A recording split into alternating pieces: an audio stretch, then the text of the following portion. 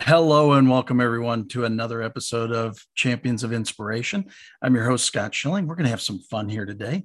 Got a new friend on board. Jay Rifenbary is joining us. He's the 2017 Vistage Speaker of the Year. So many accolades, I can't even go through them. We're going to just hit it and go. Jay, thanks for joining me here today. Thanks for having me. Pleasure to be here. Yeah. So, well, that had to be pretty cool. Vistage is such a great organization to be named Speaker of the Year for an organization like that. What a Thank great you. accolade. Yeah, it was humbling. I mean, there's over 1,000 speakers, so to have that recognition was truly wonderful, and it was during a challenging year as well. But that certainly made it worthwhile in regard to my affiliation with Vistage. I've had the opportunity to be or conduct at least, well, I think it's like getting close to 750 presentations over the years. Wow. And so it's been a real honor to be in front of executives and business professionals and leaders and share my message and share my heart. And it seems to still be, especially with everything that's been happening and all the challenges that are out there, politically, socially, economically, educationally, you name it, that the heart and soul of the presentation all centers around character. So that's really the emphasis of getting people to take a step back, take a deep breath, really reboot, reflect, recenter, and take an assessment of what they stand for, what they believe in, the values that drive their decisions, the values that form their character. And it seems to continue to be well received and always evolve. So that's been a blessing as well. So you're saying that with the pandemic, some people's characters maybe have been modified somewhat? Well, I don't know how far you want to go down that rabbit hole, but I can share with you, yeah, there's some elements there of leadership and political leadership that certainly has, I believe, compromised an understanding of true character, true leadership. And I think we can learn lessons from it, but certainly a lot is being exposed. I mean, there's a lot of advantages to technology. There's a lot of overwhelming things about technology and social media, but one what I consider damaging part of social media is when you have a large number of people who are basing their self-worth and value on how many likes they get on Facebook. I think we're going down a socially slippery slope there. But back to the topic at hand in regard to character, what we're seeing out there is, I think, a wonderful opportunity to generate a reason for the discussion around leadership and character and what it means to be personally honest, projecting what you're living and living what you're projecting, or what you're projecting and not living. Well, and there is so much imposter syndrome. There's so much, so many different things going on. Now you've got an international bestseller called "No Excuse." They say, well, "No Excuse: Incorporating Core Values, Accountability, and Balance into Your Life and Career." Now, is that something we need right now? Well, actually, the book was first published in '95, believe it or not. So wow. I have a couple after that. Return to Your Core. That's my latest book. But that's what's been truly a kind of a blessing. Not kind of, it really is. I mean, when I put the program together years ago, and to see that it's still more than relevant today, and again, it has evolved. So everything that happens out there seems to add to the, not necessarily the necessity, but the building up of the content, and life experience is contributing to the reason why accountability is essential, and personal honesty is critical, and integrity is absolutely relevant, and forgiveness is necessary, and those type of things. So it's evolved in regard to just my own life kind of growth and experiences and ups and downs along the way. That's added to the content of the presentation. And it's been really just remarkable. So it's all been word of mouth for 30 years. So yeah, that's a fabulous testament in and of itself right there. So, but core values, there's a reason they're called core values. They tend not to change over time and become the foundation to really live from. Is that true? Oh, absolutely. And the nature of the presentation kind of creates an understanding that core values go way beyond some fluffy words on the wall in the workplace. I mean, they're the heart and soul of why and how we exist. One of the exercises I do with my audience is I call it your core four, because I love to ask people, when was the last time you took some quiet time and ask yourself, what are 3 or 4 values that I really believe define my character? And that when the curveball is thrown my way, what's my backstop? What do I hold on to? In an organization, I always use the analogy that core values in a company are like the guardrails on the road. They keep us on the road. We're going to swerve. We're going to hit some bumps along the way. That's a normal process in growth and success. But at least those core values keep us in a direction, allows us to hold people accountable. And, accountability is not a bad word. I mean, it allows us to make sure we're not getting off the road and people are whining and blaming and making excuses and justifying why they're miserable and can be disrespectful. So core values allow that all leadership and everyone to kind of collaborate in regard to really what do we stand for and believe in as an organization. And then one of my favorites, other than just the personal core four and the organizational importance of core values, is I always love to ask my executive group, so when was the last time you sat around the dinner table and asked your own children, what do you think the core values of our family might be? Yeah. And that always gets some jaws to drop. We can spend all this time, energy, and effort and money on values in an organization, but we don't sit and take a moment in time and go to maybe our 8-year-old or 12-year-old or 16 or 28-year-old and go, what's held us together as a family over all these years? Has it been our resiliency, our courage, our loyalty to one another, our transparency, our compassion, our empathy, and get the young ones to say, hey, what defines us as a family? And I've received so many nice comments and notes and cards from executives who just said, hey, thanks. I assume the kids know, but I never really thought about asking them. And that's been really fun as well. Well, I think that it's a very important point and something that I think has been lost in just the American family or the definition of the American family these days and things like that. And I think it would be a great adder. I don't know that it's taught at any of the lower levels in schools as to what a core value is, what it could be, and why you need it. I mean, I've got a whole part on my book on core values as well. I think it's tremendously important. So, Scott, we can just go to yesterday's news and Disney and the sexualization of our children. I mean, we're putting more priority on gender identity than we are in character. I was down in my hometown yesterday, Kingston, New York, and I did a presentation pro bono because it's my hometown, and it was for the chamber leadership group. And we were just having a discussion on things. And I was sharing my outline, again, core values, accountability, personal honesty, integrity, very much a blueprint for character development. And I doubt seriously that that's being taught in our schools. Right. When they're emphasizing K through 4, where, children are just coming into their own, trying to figure out, the fact that they can walk. And now we're trying to instill in them some type of sexual, understanding at that type of age. I think it's absurd. So. Yeah, absolutely. Again, it's interesting. I know in our call that we had the other day, we shared it a little bit, but there was an organization that one of the things that first attracted me to them is that they led with their core values out to the marketplace. But one of the things that caused me to stop working with them very quickly is they broke every one of their core values publicly after touting them. You can't sit there and say, hold me accountable to these values, like importance of their employees, importance of, team members are important. And then you see the boss dressing down one of the employees in front of everybody. Right. I mean, again, one of the most dangerous and I think insulting words in the English language is hypocrite. And, the worst thing we can do from an organizational standpoint is to promote core values and say we're all this and that and put them on the wall and promote them on our website and then not live them. I mean, I might as well and I have so many experiences of that happening at times, and that's personal dishonesty. And personal dishonesty, whether it be from an organizational perspective or a personal perspective, are the people who project one thing and live another. So if I'm projecting to the world that I'm an honorable man, yet behind the scenes I'm living a dishonorable life, there's no way I can be happy because I'm living an internal lie.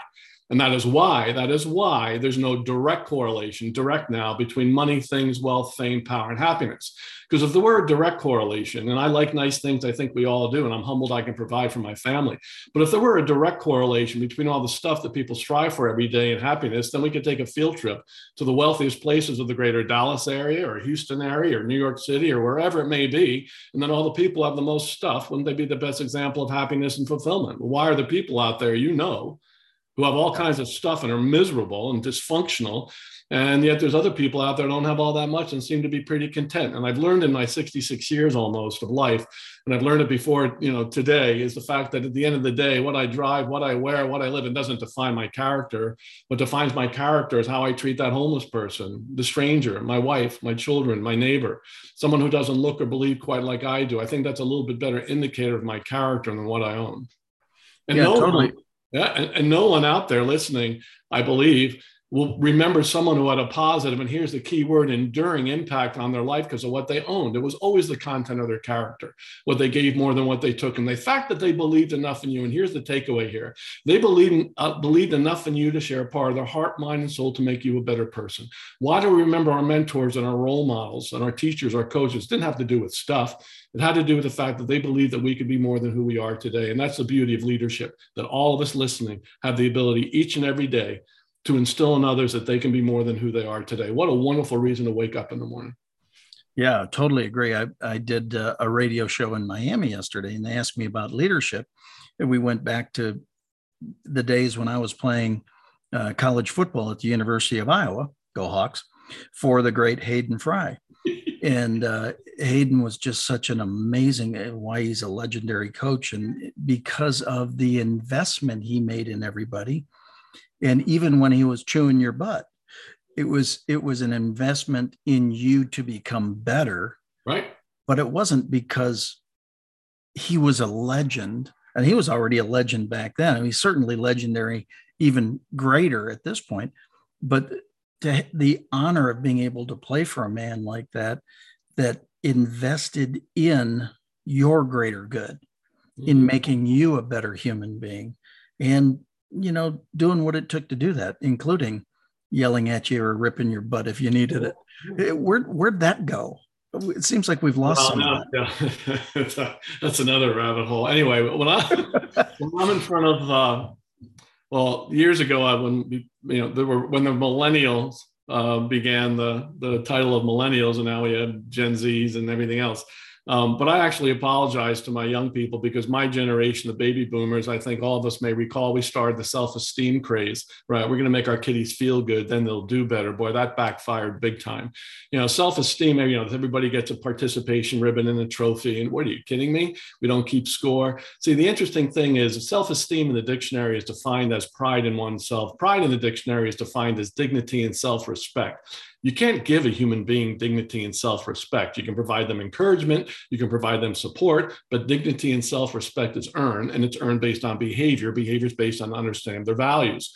So that's, again, it all comes full circle. So if I have no idea what my values are, then I'm allowing out there to dictate how I become or what I should become. And I talk a lot about vulnerability in my triple crown of leadership, a way to maintain a level of humanness in the workplace. And that is vulnerability plus humility plus transparency equals authenticity. And in my 30 plus years of being out there, I've never seen such a yearning for authentic leadership in all of my life. And when people are anxious and there's trepidation, the role of vulnerability is absolutely critical, because it allows us to see that we're writing this thing called life with everybody else. And I know as a leader, when I'm willing to let my walls down a little bit, then those around me are more willing to let their walls down a little bit. So communication is increased. And if we can do that, then there always, as a end result of that, is a greater level of trust. So. Well, and it takes trust to accomplish anything. I share all the time that people do business with those they know, like, and trust. Assume if they don't know you that they don't like you, and assume if they don't like you, they don't trust you. But it's imperative that they trust you to do business with you. Sure. But it's not just business. Those people date those they know, like, and trust. People marry those they know, like, and trust.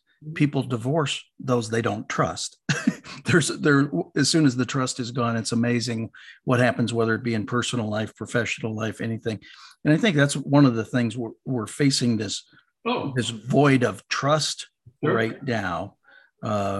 This he said, she said, two different sides of what is really happening versus what is said to be happening. Right. Yeah, I mean, trust in the media, trust in politicians, trust in educators, trust in the media. We can go on and on and on. I mean, we have certainly created a blanket of mistrust because we have been lied to on many different levels. And, I don't have all the answers or all the roots of all the dishonesty that's been occurring, or the manipulation that's been happening, or the narcissism that is really being, that, by the way, that is a huge trend right now. The narcissism, that the people are so caught up in themselves that they can justify any behavior because it's never their fault. And I emphasize, if we have narcissists in our organizations, leaders better be aware, because they're not there to support the organization. They're there only to benefit themselves. And certainly social media and the focus on me certainly has contributed to this idea that, the world revolves around me. Well, that's not what we're all about. So. No, I totally agree. Somebody said to me one day, as I was sharing with them about the show, and, hey, I'd like to talk to you about coming onto my show. Well, how many people see it? I said, I don't know. And they said, what kind of answer is that? I said, truthful. I said, the reality is, with all we go out over 100 different networks and 25 different podcast networks, and to assimilate all that information is basically impossible. And so any number I would give you would be inaccurate. So I don't want to be inaccurate. So why would I say?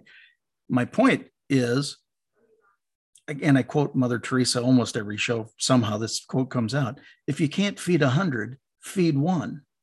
If you simply accomplish finding the one with the one message, it's amazing what change, what improvement can happen, right? And that old saying too: when the student's ready, the teacher appears, right? And not all students are ready, and so I always look at my audiences and those that I share my message with. Who's ever supposed to be there, supposed to be there. And that's the way I look at it. I'm just the messenger. And one of my favorite lines is, that's really the theme of the presentation, is: you teach best in life what you want to learn the most. Everybody listening, remember that. You teach best in life what you want to learn the most. If you love something, your greatest joy is to share what you love. Maybe it's art, literature, music, the outdoors, cooking, wine, whatever the case may be. Your greatest joy is to share what you love. And it comes full circle in the presentation. Just to be open to be vulnerable with you. My father passed when I was 11. I never knew what I wanted to be, but I know if he didn't pass, I wouldn't be doing and sharing this message to the thousands of people I share it with. So I look at things that way. My wife and I went through a challenging time. We reconciled. We're back together. We're happier than ever. That adds to the presentation, because that doesn't happen a lot when people go through that challenging time. Or like losing my sister, my only sibling, in December 22nd, in a tragic accident. And I've been able to incorporate that into the presentation, and not in a self-serving way, but just to let people know that I'm right there with them. We all have our stuff. We're all dysfunctional. We all have crazy uncles. We all have crazy people in our lives. And to get up in front of a group of people and think that I'm all knowing, or any leader getting up in front of a group and, I'm infallible, it's just such a mistake. So by opening up my heart, and I give people lessons from that. I mean, I look at, my sister, that was a tough one. And, I use this, we're all thrown curveballs, but you have two types of people. You have the first person, when the curveball's thrown, they don't even have the courage to step up to the plate and take the at-bat. And they'll cower in a corner, they'll whine, blame, complain, find some excuse. And then the other type of person, which I hope all of our listeners are, that, when the curveball's thrown our way, we may strike out or hit it over the fence, but at least we had the guts and the courage to step up to the plate and take the at-bat. The loss of my sister, Deborah, certainly forced me to go, all right, let me reassess a few things here. What are some different priorities? I have a good 20 years left, I hope, but, when someone is crushed by rubble, which happened to my sister, a portico collapsed on her, it's one of those things where, you don't know what tomorrow is going to bring. So living each day to its fullest, and being kind and being nice and being generous, I have my questions for life. What would you like to be remembered for, right? Who are your role models and mentors? And if you think of a role model or mentor, have you told them? Right? Yeah. It's the most beautiful gift you can give to another person, is to validate that they had purpose in your life. So all kinds of wonderful things that I get excited about. No, again, that's why we resonate so well. I mean, not to put in a shameless plug, but let me put in a shameless plug for my latest book, That Sucks, What Now? Now, right. Real world solutions for getting through what you're going through. Yeah. This comes directly out of my near-death experience. Mm-hmm. And as I came through, the only thing I could find is negative information that was basically saying, in essence, it was like, if you're reading this, you should be dead. And it's like, I'm a little offended by that. And so I wanted to document and create a path, if anybody was as fortunate to come through something like I did, that they had a better supply of information than, well, dang it, you made it. I mean, it was really not overly encouraging. And so That Sucks, What Now is really about that as well. Things are going to transpire in your career and in your life and in everything that are not always positive. Nope. They're not always good. But ultimately, if you look back at them, there's a reason for them, more than likely, and something that can be leveraged to become good. Yes. In doing this radio show that I did yesterday in Miami, he said, "What's your greatest failure?" I said, "I haven't had one." And he said, "Well, wait a second. You haven't had things go wrong?" "Oh, I didn't say that. I've had lots of things go wrong. But when they go wrong, I look at it as a learning experience, not necessarily a failure." Edison, when he was, trying to come up with the light bulb, quote unquote, had 10,000 failures. But when asked about it, he said, "I didn't have a single failure. I just found 10,000 ways that didn't work."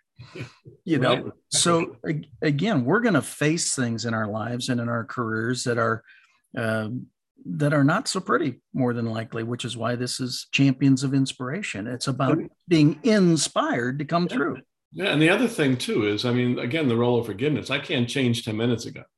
Am I going to change 10 years ago? And yet you look at how many people use so much energy focused on what should have been, might have been, could have been, instead of what could be.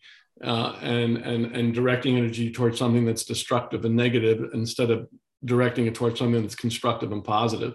And you think about forgiveness of self, right? We've all failed, but I can't carry it around and use it as an excuse the rest of my life. Hopefully I grow from it, learn from it, benefit from it, and don't make the same mistake again.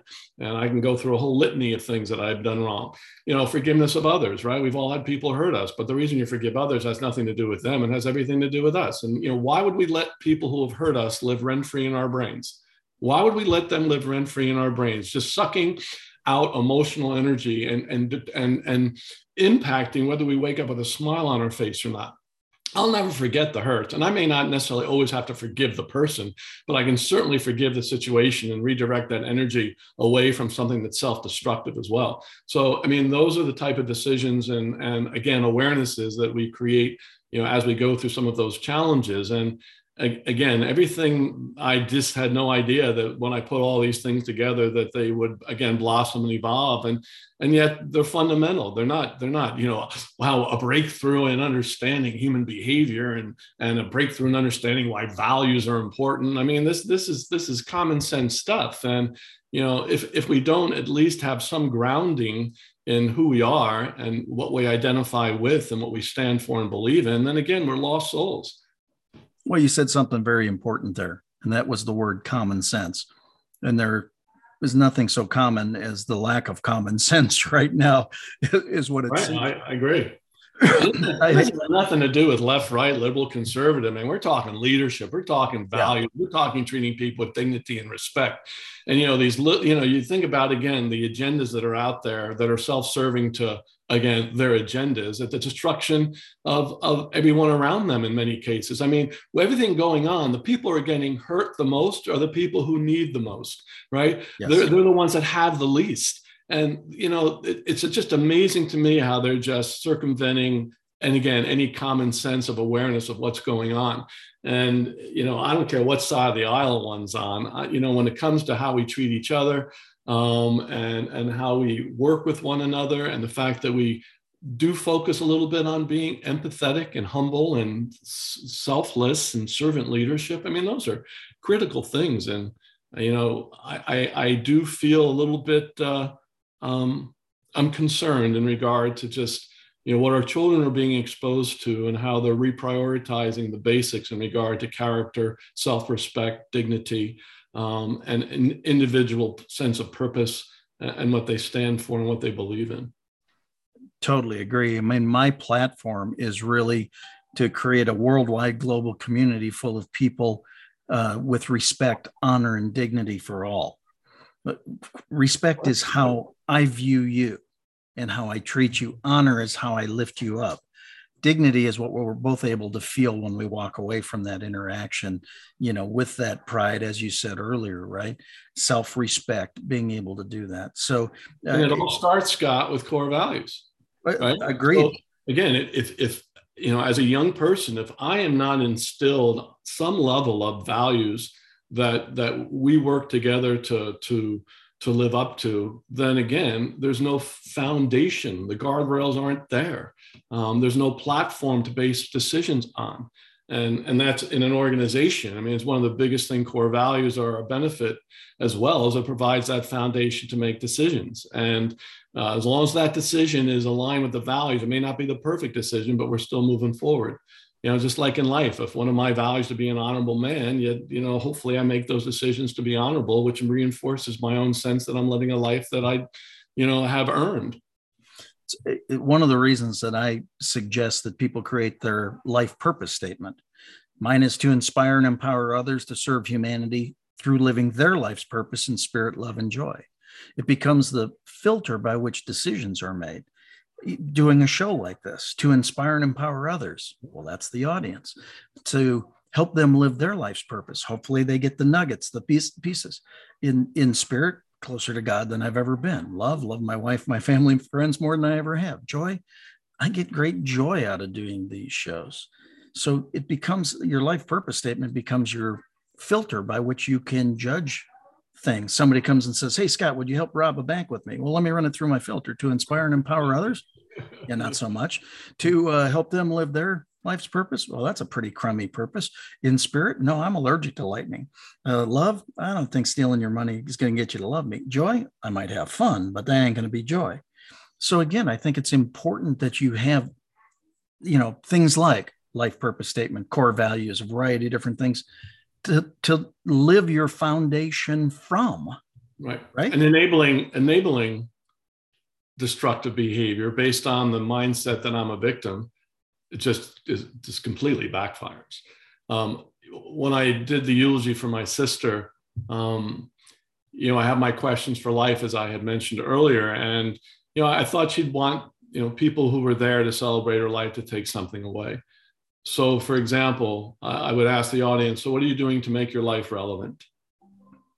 And then I would share why I thought my sister's life was relevant. What would you like to be remembered for? Right. And then I would use my sister as an answer to what she'll be remembered for. How do you inspire others? Why do people follow you? So it's one of those things where, each and every day, what are we doing to make our life relevant? And part of that relevancy is what are we doing to impact others in a positive way? But again, I'll go back to that enabling thing. When you enable destructive behavior based on some justification, it is absolutely, the worst thing we could do to uplift people or even give them an opportunity to build a sense of character and who they are. Yeah, so much so. It's so funny because a recent guest on the show reminded me of something I shared with her, that when I just came out of the hospital and did some things, one of the first things I did is went into a grocery store, just trying to do something normal. And as I was going down the aisle, I smiled at somebody and they stopped and they thought I had 3 heads, and it was like, sure. Gosh, that's not that hard a thing to do. And it positively impacts 2 lives, yours and theirs. So why not do it? Well, my blueprint for character, I put it all under one umbrella. So again, core values. First of all, we must know what they are. We have to be consistent in living those values, which allows us to hold ourselves and others more accountable. And therefore, we're being more personally honest because we're living a life that's a reflection of what we believe in. And so I put all of that under one umbrella and I go, here it is. How much fun is it to be nice? Just to be exactly. nice. Because it costs us nothing, right? And it is. I the same experience I had recently. I was coming back from Memphis, had 4 presentations there for, again, the Vistage groups. And, I helped a couple people with their overhead bag, and a woman, as beyond me, as I was walking down the aisle, starts to applaud. And it's like, why is it so unusual? Out of the ordinary. Yeah. Why does that have to be, unusual to be kind to people and to help them? And yeah, she was appreciative of it, but I'm not expecting applause because I'm kind, it's because I just know it's the right thing to do and open a door for someone or be pleasant. I mean, it's so much fun. You can change a person's day around just by being nice and kind. I can actually see you accomplishing that in the aisle, then turning around going, thank you. I am a professional speaker. Right. Exactly. I am so accustomed to this. And the pageant wave, right? Exactly. The pageant wave and everything like that. That's just what flashed in my head. I don't know. It was bad flashback. Anyway, hard to believe we've run close to our time. How about one last little piece of wisdom for everybody here today? Yeah. Well, I still would like to encourage everyone to kind of take that little piece away of you teach best in life what you want to learn the most, because that's a very powerful mindset.